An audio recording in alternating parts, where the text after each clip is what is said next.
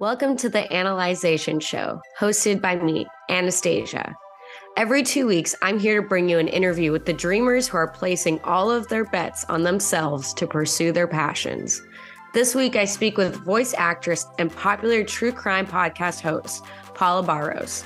She's also known as Polly McPollerson in the South Florida comedy scene, which is where we met.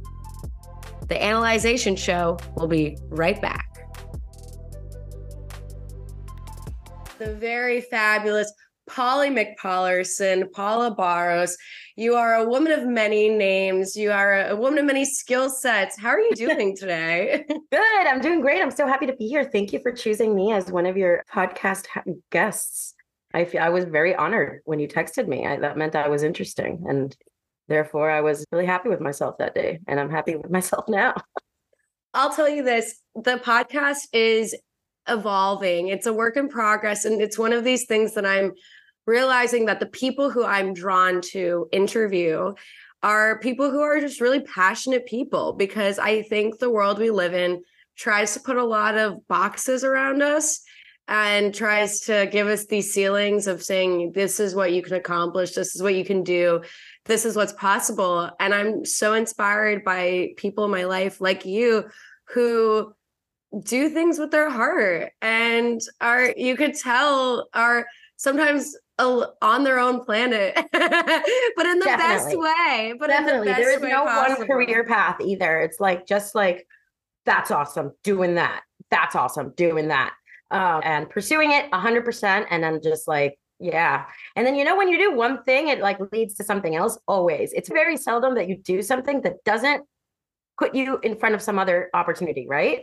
Absolutely. If someone calls you and says, Anastasia, will you host this thing? You will meet someone and you will meet that person. That will, especially in a city like Miami, where it feels so big, but it's so small in the artist, I think, community, right? In our community. Absolutely. Yeah. It's so true. That's how I met you, is through just saying yes and yes. That's it. You are someone who, again, you have so many talents. People who don't know you, tell us a little bit about who are you? Tell us about who you are. I started off just like a girl from Kendall, from Miami, born in Chile.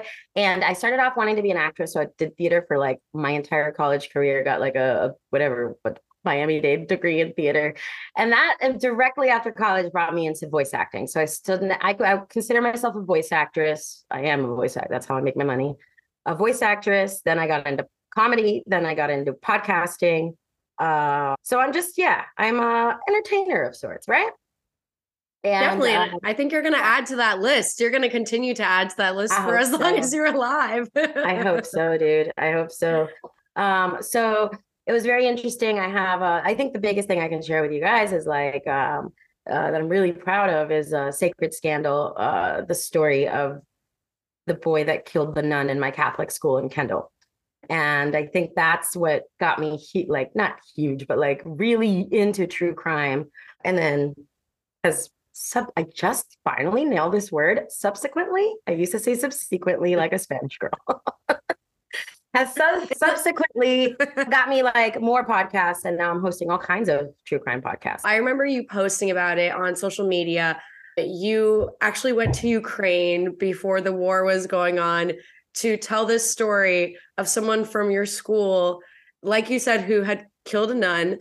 And what drew you to that story? Why bring that up so many years later? How did that come to be? Because somehow you ended up on a plane to Ukraine. I know. That was my little secret, right? That was my little secret. Is we met in comedy. We knew each other all these years, and I never did it. I didn't have that podcast. I didn't have that story as my backdrop or anything. And but you didn't know that I've been communicating with this person in prison since I graduated, pretty much. So that was my initial idea. Was with my best friend. We're like, let's do this documentary. She was going to film school. I was like, I have a great story.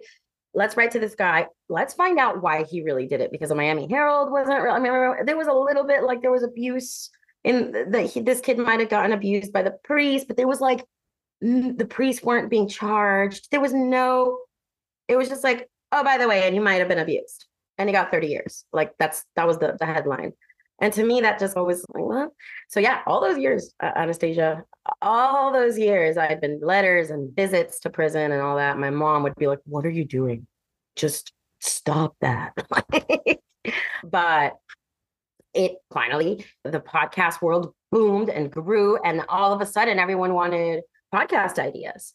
And so we pitched with a really cool studio named Exile. We pitched thanks to them to iHeart, and iHeart was like, let's do it. And once you have a little money, you can produce a good story. And I'm going to say, I give it up for all those people that are starting podcasts in their house with zero money right here, right? You're self-funding this, right? You're not coming into the network.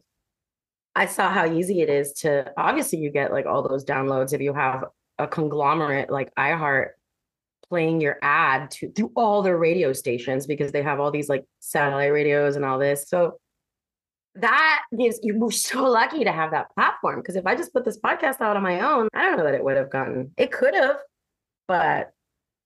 What was it like uncovering this about one of your classmates, that you had this story? Put me in the place of where you were when this actually happened. This case, for those who aren't familiar, obviously I want everyone to listen to your podcast. So yeah. Definitely have it in the episode notes to check out Sacred Scandal. Kendall murder. Give us a little bit of background. I mean, this is a true Miami story too. I'm in this school that looks like a castle on Sunset Drive in Kendall. My parents put me there because they were like, they're just going to have a better education than public school. I was definitely going the wrong route. Not that it was any better, surrounded by murder at Holy Cross, but so when it happened, there was just one nun in the school. The school was run by these two priests. One day, these two priests decide that they want to bring these boys from Ukraine to train them to be Byzantine monks. And we were cool. We were like, the Boston Globe like story about sexual abuse in the church hadn't even come out. No one was really talking about abuse. No one was talking about any of that in the church yet, dude. But when they did, we didn't stop. But back then, we were cool with all these boys just living with the priest and living on campus and moving into and going to class with us. And there were rules, like you couldn't talk to these boys. There were like 7 of these boys, and they were like between 13 and 16. You couldn't really talk to them because they didn't want us to influence them in worldly ways. They were like cameras in the classrooms. That wasn't a thing back then. In 2000, I just aged myself. But it's revealed. So yeah, no. And there was this one nun, and one day nun stabbed 92 times. And we didn't know what the hell was happening. And the next day, this boy that sat next to me in French was like, I did it. I did this. Like he confessed to the whole thing. So that's not a spoiler, guys. That's episode 1. And that's what's cool about this story, is that it just starts with murder. It's not like the climax. To me, it was like, so what made a little boy from the mountains of Ukraine, from a little rural town of the mountains of Ukraine, who just wanted to be a priest, want to kill this nun? So I wrote him a letter. I think when I graduated, we wrote him a letter. Me and my best friend sat down and we were like, "Hey, dude, do you remember me?" And he was like, "I remember you, of course. You were the theater girl." And I was like, "Yeah." And he was like, "How's it going? You're the first person to write to me." Yeah. Imagine you get put away in Miami. You're from Ukraine. The priest left, never talked to him again. His family's all the way in Ukraine. No one to talk to him, no one to visit him. And I was just the only contact. And he was like, "I haven't had a visitor or anything since I've been here." And it'd been a couple of years, 2 maybe. So we went to visit him. And then, so then once you realize you're the only person in this person's life, empathy is so weird, because it's, yes, you know what they did, and you know that's obviously murder is wrong.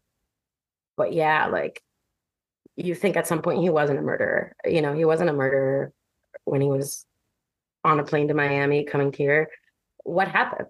How do you go from just being and then that's what the podcast is really, it's a mix between the meta of like my story of what, and then his story. So what was it like even writing to him in the first place? And was it scary? Were you guys scared? I mean, let's walk me through these. I'm sure there's so many emotions you go through. It's even every day, like I'll be like in the middle of a recording session and I'll be like, "You have a call from a correctional institution." And you're still like always like, "I do," even though it's like you talk every day. But yeah, first time writing a letter to like, it was Indian Town Correctional Institution or whatever back then. And then getting the letter back and then seeing the handwriting and then going, "Oh my God, this was written by the hands that killed Sister Michelle." And you could see they pressed really hard on the paper. Back then it was paper. Now they have an email service. But the paper was like, I would keep every letter. I still have a bunch, but I don't know. I try to analyze the handwriting and be like, is this normal handwriting? I don't know, but I was just a college girl. Yeah. You were an amateur investigator. Yeah, the and it's part was amazing. cool. Yeah. And it's fascinating because this is a story so many years in the making. You published this Sacred Scandal in 2020, 2021. 2020, we find, yeah. So, that takes so much time. What really drew you to true crime and investigation? I know now weird, Anastasia. I don't know. What draws you, because it's in you. It's like in your blood. I don't know what it is. I don't know. I just, there's like this curiosity, of course, like it's curiosity for me. It was just like always wanting to know things. Since I was a little girl, I just wanted to ask every question on the face of the planet to my mom. Why is this? Why? But why?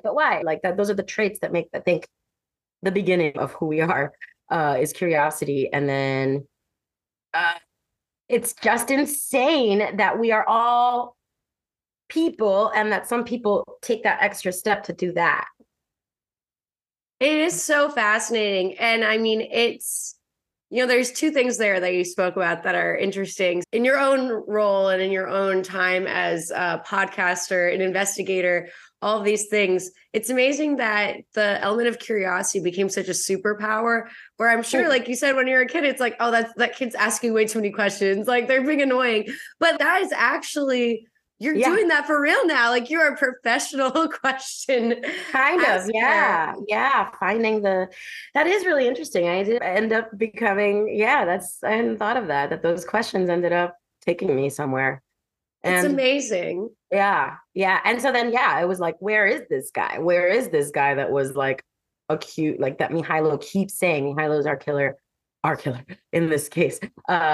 He keeps saying, he's actually abused me. He's actually abused me. He's actually abused me. And we're like, okay, where is he? And then we're like, fuck, he's in Ukraine. And this is before the war, but we had no indication that there was going to be a war. But when we got there, so I came back to Miami after this. We were there like 10 days and the war broke out 3 weeks later. But in the podcast, you could hear me go, are those military trucks? You could hear me be like, what's that? Like, oh my God, thunder. Sorry, God. I just had lightning over here too. You and I are close enough. For those who don't know, we're both, beachside gals. We love it. But back to the war. That sounds like a war sound. Vibe check. God. Yeah, no, and it's super sad that it's almost the end of his sentence too. He did his 28 years, 2 off for like good behavior, or no, it was a plea deal, 2 off for the time he had done before and now he's going back to a war-torn like Ukraine, and he gets out in 2026. And so every day I'm like, God, are your parents okay? Because that's all I want, is for him to just get to see his parents again. That was crazy, seeing his parents and like going into their tiny little living room and seeing a picture of me and my best friend is Mihailo and us two as like the centerpieces of. I was like, oh my God, you don't realize, because you have other shit going on in your life. But when you realize that you're important to these beautiful town people, you're like, damn. And now more of a responsibility to go back to Miami and edit this podcast and make it like do justice to like, or try to find, and it did, and finding this priest, that's all I needed to do. After I saw his parents, I was like, I can't promise you, but I'm going to try to talk to him. And he hasn't spoken in 20 years to anybody. He didn't talk to a single lawyer. He pled the fifth to over 500 questions, but I'm going to try to talk to this guy. I promise you. And you have to hear the podcast to see if we did or not. But I don't want anyone to reveal too much, but it's so amazing. How has it been since, after the war broke out, and thinking about all these people that you had met? That to me was insane. Like coming back and going, oh no, our translator, Yulia, how are you? Oh my God, is everything okay? Shit. Yeah, dude, the people you meet, his parents, all that, insane. And then being like, oh God, there's a bomb in Lviv and I landed in Lviv. And no, you think of the thing insane. I was glued to the television. Sure, everyone was, and they hadn't even been there. But we were all glued. And it's kind of sad too to see how like the media just kind of lets it go little by little. It's just like just the big headlines, which happens, but it's very real. And he called me and he's like, my friend died, or like my friend he tells me stuff like that. And it's dude. But the culture shock, insane. Latin girl in Ukraine, don't recommend. I'd be like, oh my God, I love your dog. It's so cute. Can I touch it? And I'd just be met with like, oh yeah. No, the Eastern Europeans do not like that. I mean, listen, I was born in Russia, which is different than Ukraine, but it's still a very similar culture. I would go and smile at people and, in the store, like the same way you do to someone at Publix or Trader Joe's. They'd be like, do I know you? Oh God. But you know what it is? I also say those cultures have such national trauma that you understand why they are so suspicious of people. Dude, and they're just everyone's freezing their ass off. So I guess I was just happy that it was cold, and I'm from Miami and I hate the heat. So I was in a great mood. You are from Chile. Yeah, I was telling Milo too. I was like, dude, like, how are you gonna, and you have, and it's funny, you feel like, oh, you talk to a killer by dude. Honestly, after so many years, you just see the person behind what they did. I don't know. So I say dude to him, but I'm like, dude, I don't think you're going to end up with a Ukrainian. He's never had a girlfriend. He's never kissed a girl. Think about that. He's going to be released. And we were talking about that today. I was like, I think he'd probably just end up with Spaniard. And I think, and we've talked, I'm like, are you going to tell him what you did? Is that going to be a thing? And I'm his only friend to walk through it, to kind of go, what do we do? It's so amazing. The empathy that took you on this journey. And it's interesting because I was looking at before we had this interview about some of these statistics on true crime. And it is a thing that women are so drawn to true crime. And I think it is because we have this empathy, because we try to find the good in people and we try to see, oh, everyone was a child at one point and now they're this person. Yeah. And I just commend you for helping this person and walk through this. Because even though, yes, they did a horrible thing, at the end of the day, you need someone to help you to be better, or else to be better, right? Nothing else. You have nothing else to be like not in your dark mind. Yeah. And I think it is important for someone that's been so off the deep end and that has been evil to not be cast out completely from society, and to have at least one person who can go, hey, dude, you're not what you did. You're not what you did. You might be awful for what you did, but you're not what you did. And there's other parts of you. And it's so fascinating because you are a woman of many facets. You have this true crime side but then you also are a comedian and a voice actor. I had so much fun looking at your reel, listening to your reel. Oh my God, did I send it to you? I just Googled you because I do my research because I'm a journalist. Love that. And it's so amazing because I know your voice, but to see you embody all these different people.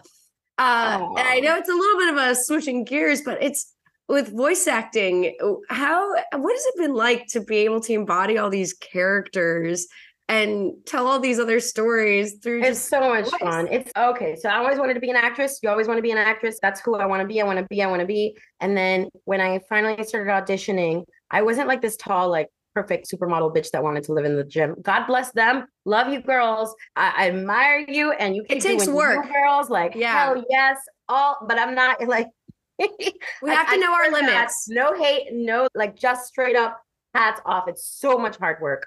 And I just didn't have it in me to be that like strong. So my agent would be like, you're such a good actress. You're so pretty. Lose the belly, or like tone up your muscles. And I was like 40 pounds thinner than I am now. And I was still like being like bullied every day. Not bullied, just guided, or just giving me loving advice. But it would rush me, dude. And I became bulimic and I was not happy. And I was trying to be this person. And I always say, to know like what you should look like or whatever, look at a picture of your grandma. And my grandma was always like pleasantly plump. And I was like, I'm like her. Like that's my genetic normal like body type. I shouldn't feel bad. If you're looking like way different than your grandma, maybe that's okay. Like maybe look at your paternal grandma. But yeah, there's multiple grandmas. You never know. Right. So that fed me up. And I was like, oh, so I can't be an actress. Okay, because I'm always going to be, and I would only get cast in telemundo soap operas as the maid, right? Or the nurse. Wow. Like, señora, la buscan.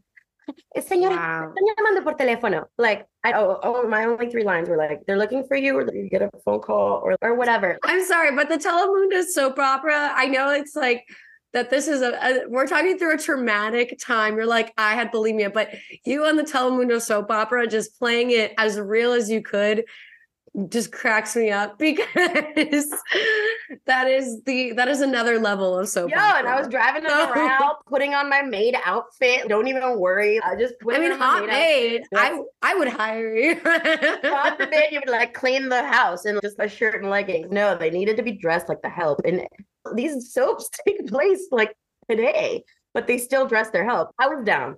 I did it, but I felt like, God, I could just be so much better. And I would go into audition. My agent would be like, there's a speaking role. She's not a maid. Try to diet, try to lose a couple pounds before you come in.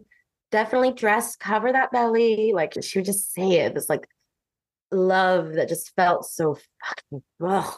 Anyway, so then one day I was like, okay. And I knew that this girl from theater had been doing VO. And I was like, babe, I hate to like ask for this, but like, how do I get into this? And once you're in, I get it. Everybody asks you. And that's the thing. I get a message probably every week. How can I get into VO? How can I get into VO? And most of them, I'm like, are you an actor? You're not? Then take acting. Like that's the thing. If you're an actor, then yes, I will honor that question. But it's like almost like Anastasia, like if I was like, hey babe, can you get me into the news? I really want to do the news because I have great hair. You'd be a little bit like, no, like it takes hard work. I went to school, like I did this. You feel a little like your job's being. So I felt like maybe, but she was like, you're an actor. We've done a million plays together. Absolutely. Let's go in.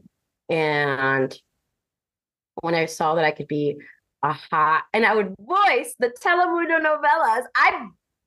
Check this out. The novella that I was the maid in, I voiced one of the leads in, and I ended up voicing her in English. And then some other girl voiced me. That's such a full circle moment. Oh my goodness. Yeah. Wow. And that's when I realized. And I didn't have to go to the gym for that. And it was awesome. It was like the best. And then I could be a little crab or a little soccer player boy anime and like this. And like there was just it was endless. And it was just all talent. And it was magical. And I love it. It still is. It's so amazing that the work you do, because you do hear a lot of people talking about wanting to do voiceover. And I look at the work you've done. And one of the most amazing things about the medium is you don't have to comply with all of these kind of unrealistic standards, right. Truly unrealistic standards.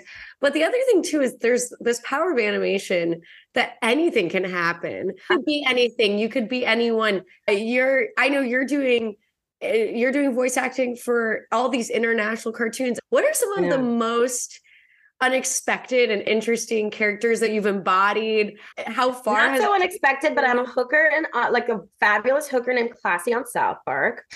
Ooh, love her. And she was huge. She was like not so big in the episode, but then in the video game, she was like the guide. It was awesome.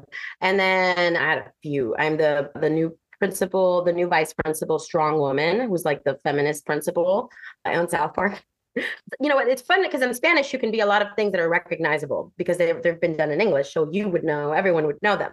But the things I do in other languages, the things like Russian, we used to do a lot of Russian projects now. Yeah, we got the Russian projects into English. We did a lot. Like some of the coolest stuff I think I've done is stuff that comes from other countries that we've done into English. But recognizable, it was like The Companion and Doctor Who, the really cute This Girl Bill Potts, like just really cool shows. Californication, I think I was a couple characters in the old Nurse Jackie back then. But like cartoons, dude, hundreds like that are in other languages that you would never know because you don't know them because they're from like Brazil and but like you were saying, you've been a crab. Like, what are some of the actual physical things that little guy thing that your voice has been attached to that you're like, whoa, I never thought I'd be that. I'm like, great, like little fat boys, just like these kids are like bullies or like whatever, and like they're not really get along with anybody else, and they kind of like that voice, like everyone like. I get a lot of that guy. I don't know who he is, but like I use him for the leader of the bees, or there's a bee movie that got made in like France where I was like the big fat bee that was like fighting with everyone. Stuff like that. Be body shaming. There's another boy living in me for sure. Like, oh my God. I feel like you're about to take my lunch money. Like I was shaking. I love you. I love you. I love you so much. Thank you for having me on. But enough about me. What's up with you? Oh my God. No, what's up with me? This is what's up with me. The thing is, like, I started this project because I had done a podcast before with my lovely best friend Ashley Diaz. She's on the West Coast and she's she's very involved in comedy. And I've taken a 2-year break from comedy. So it was a little forced for me to go specific and just say like comedy is my niche. So I came from this place thinking I don't really have a niche because I'm so many different things because my background is journalism. Like my niche is our current conversation. That's really what it is. 100%. That was your stand-up was a lot like that too. Yeah. And the thing is I become like an expert for whatever I am covering or discussing that day. And it's like a short-term expertise until I speak to the next person. I love that. But that's what it is. So right now, this project I'm really excited because I haven't been able to show this side of me outside of doing interviews from behind the scenes as a producer in the journalism world. I haven't really been able to flex this conversation interview muscle. So the same way that you had something in you driving you to do, to have this conversation that led you to Sacred Scandal and to do all these other things. There's something that's driving me right now to speak with you and to then put this out into the universe. And, I could see you being a talk show host. Big time. We're manifesting it. I see it. Like Anna, oh my God, I see that for you. What's so fascinating about you is that you're so inspired by the world around you. Not only did you do this, you did this podcast based on your own story and your own experience from this person you knew from high school. You also did a podcast about your apartment building. Totally. Yeah. Tell me how that came to be and how, because people in places and you can get in sort of romanticism moments. I think that as storytellers, we see it sometimes or we get very fascinated and interested. What really made you take that to the next step to say, hey, I want to share this? That up. That is so great that you asked me that, dude.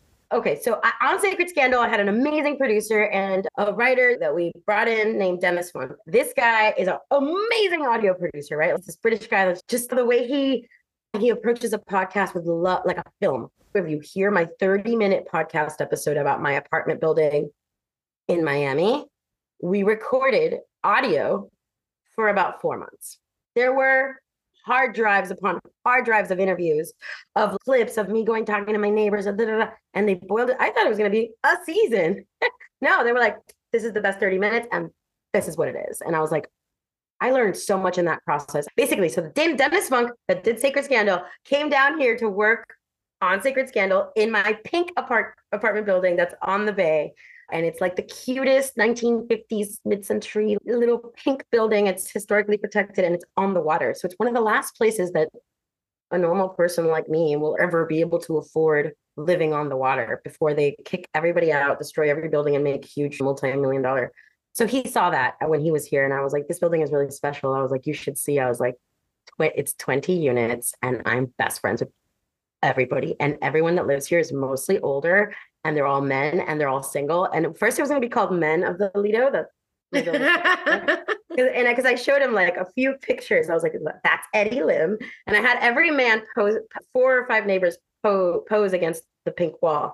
And all of them in the little were like the one Jacob, he's 70 and he works for American Airlines. So he was in his American Airlines jumpsuit with like slick back hair. It was just like a really cool 5 pictures of completely different older men against a pink background. And that's how I sold it. That's how I sent him those pictures. And I was like, I have a story here, man. These people are why are they all living in a pink building? Why are they all alone? Who are these men? What's going on?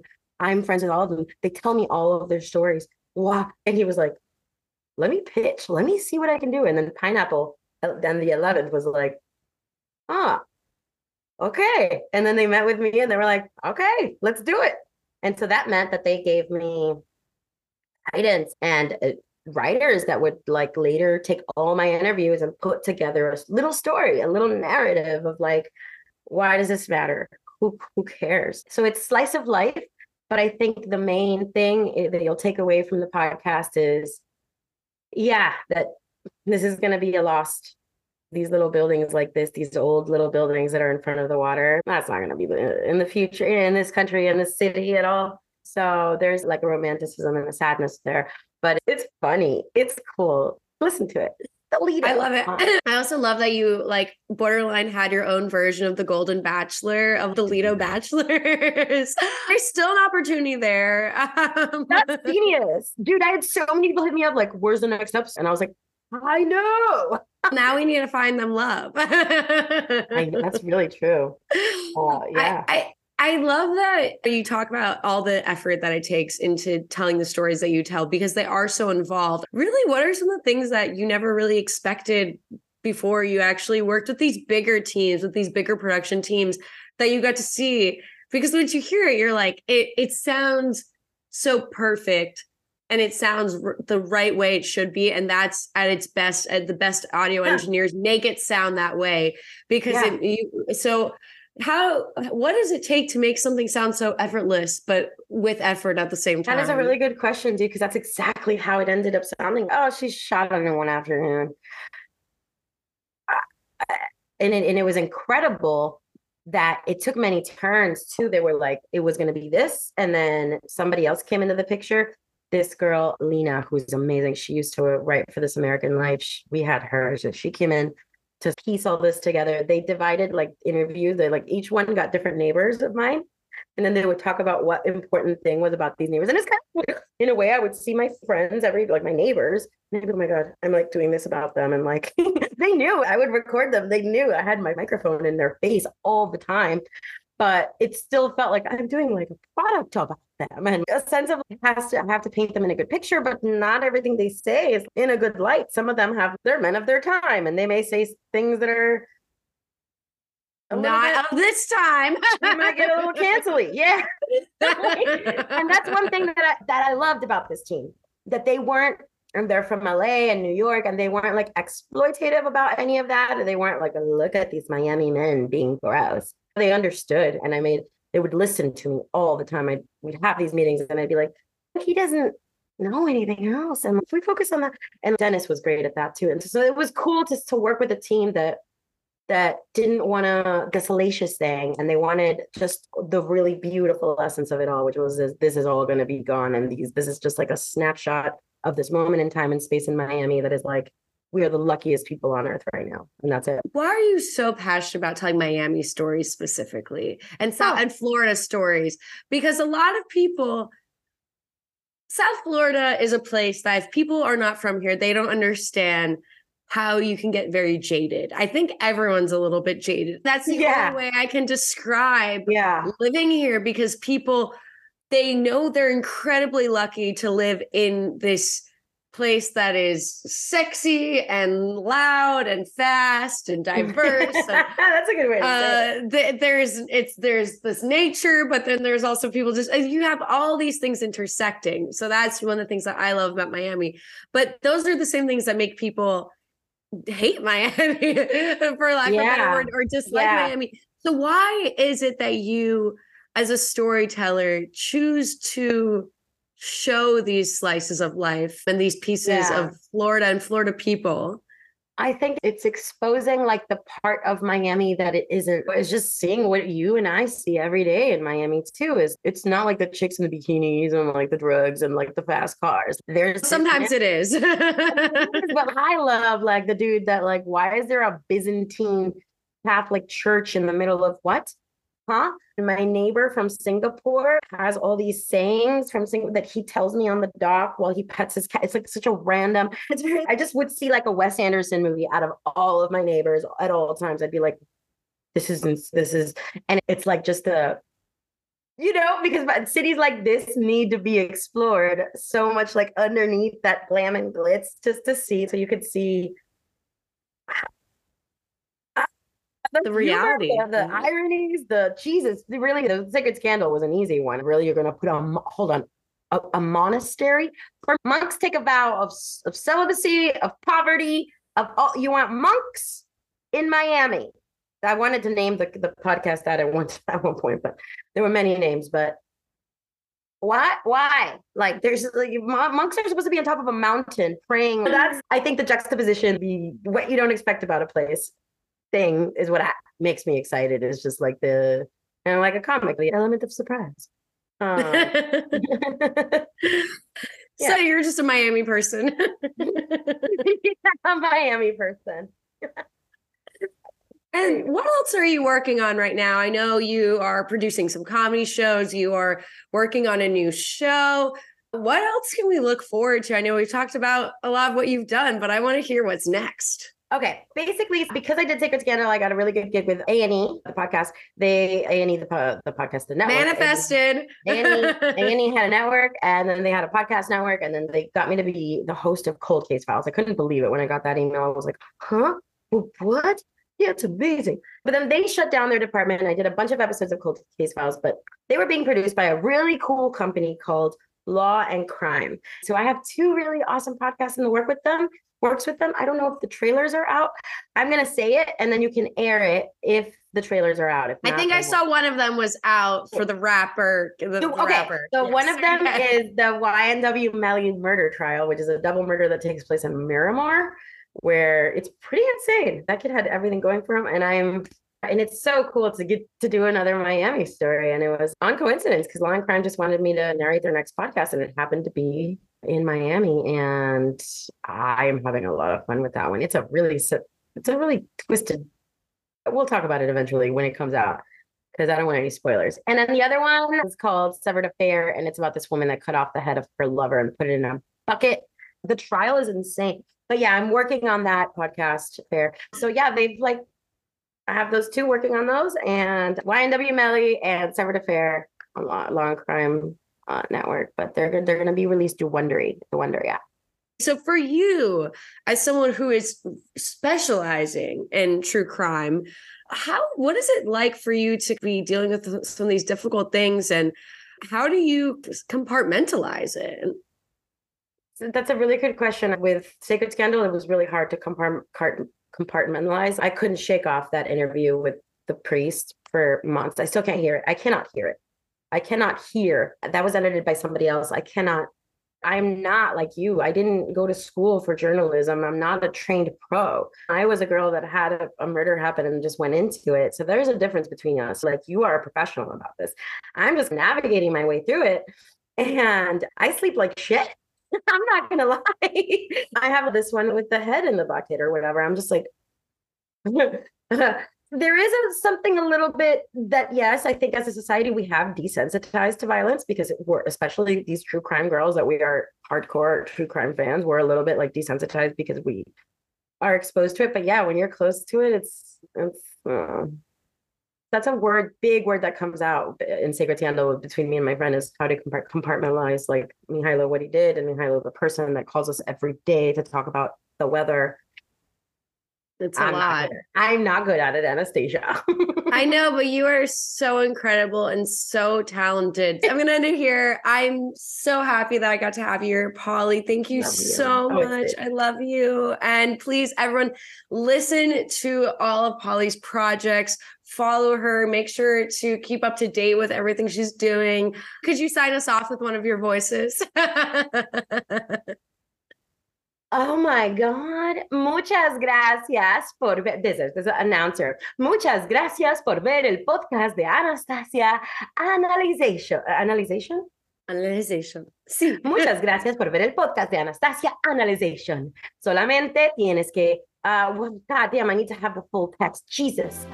But you get it. You get it. Muchas gracias. Los queremos mucho. Adiós. Adiós.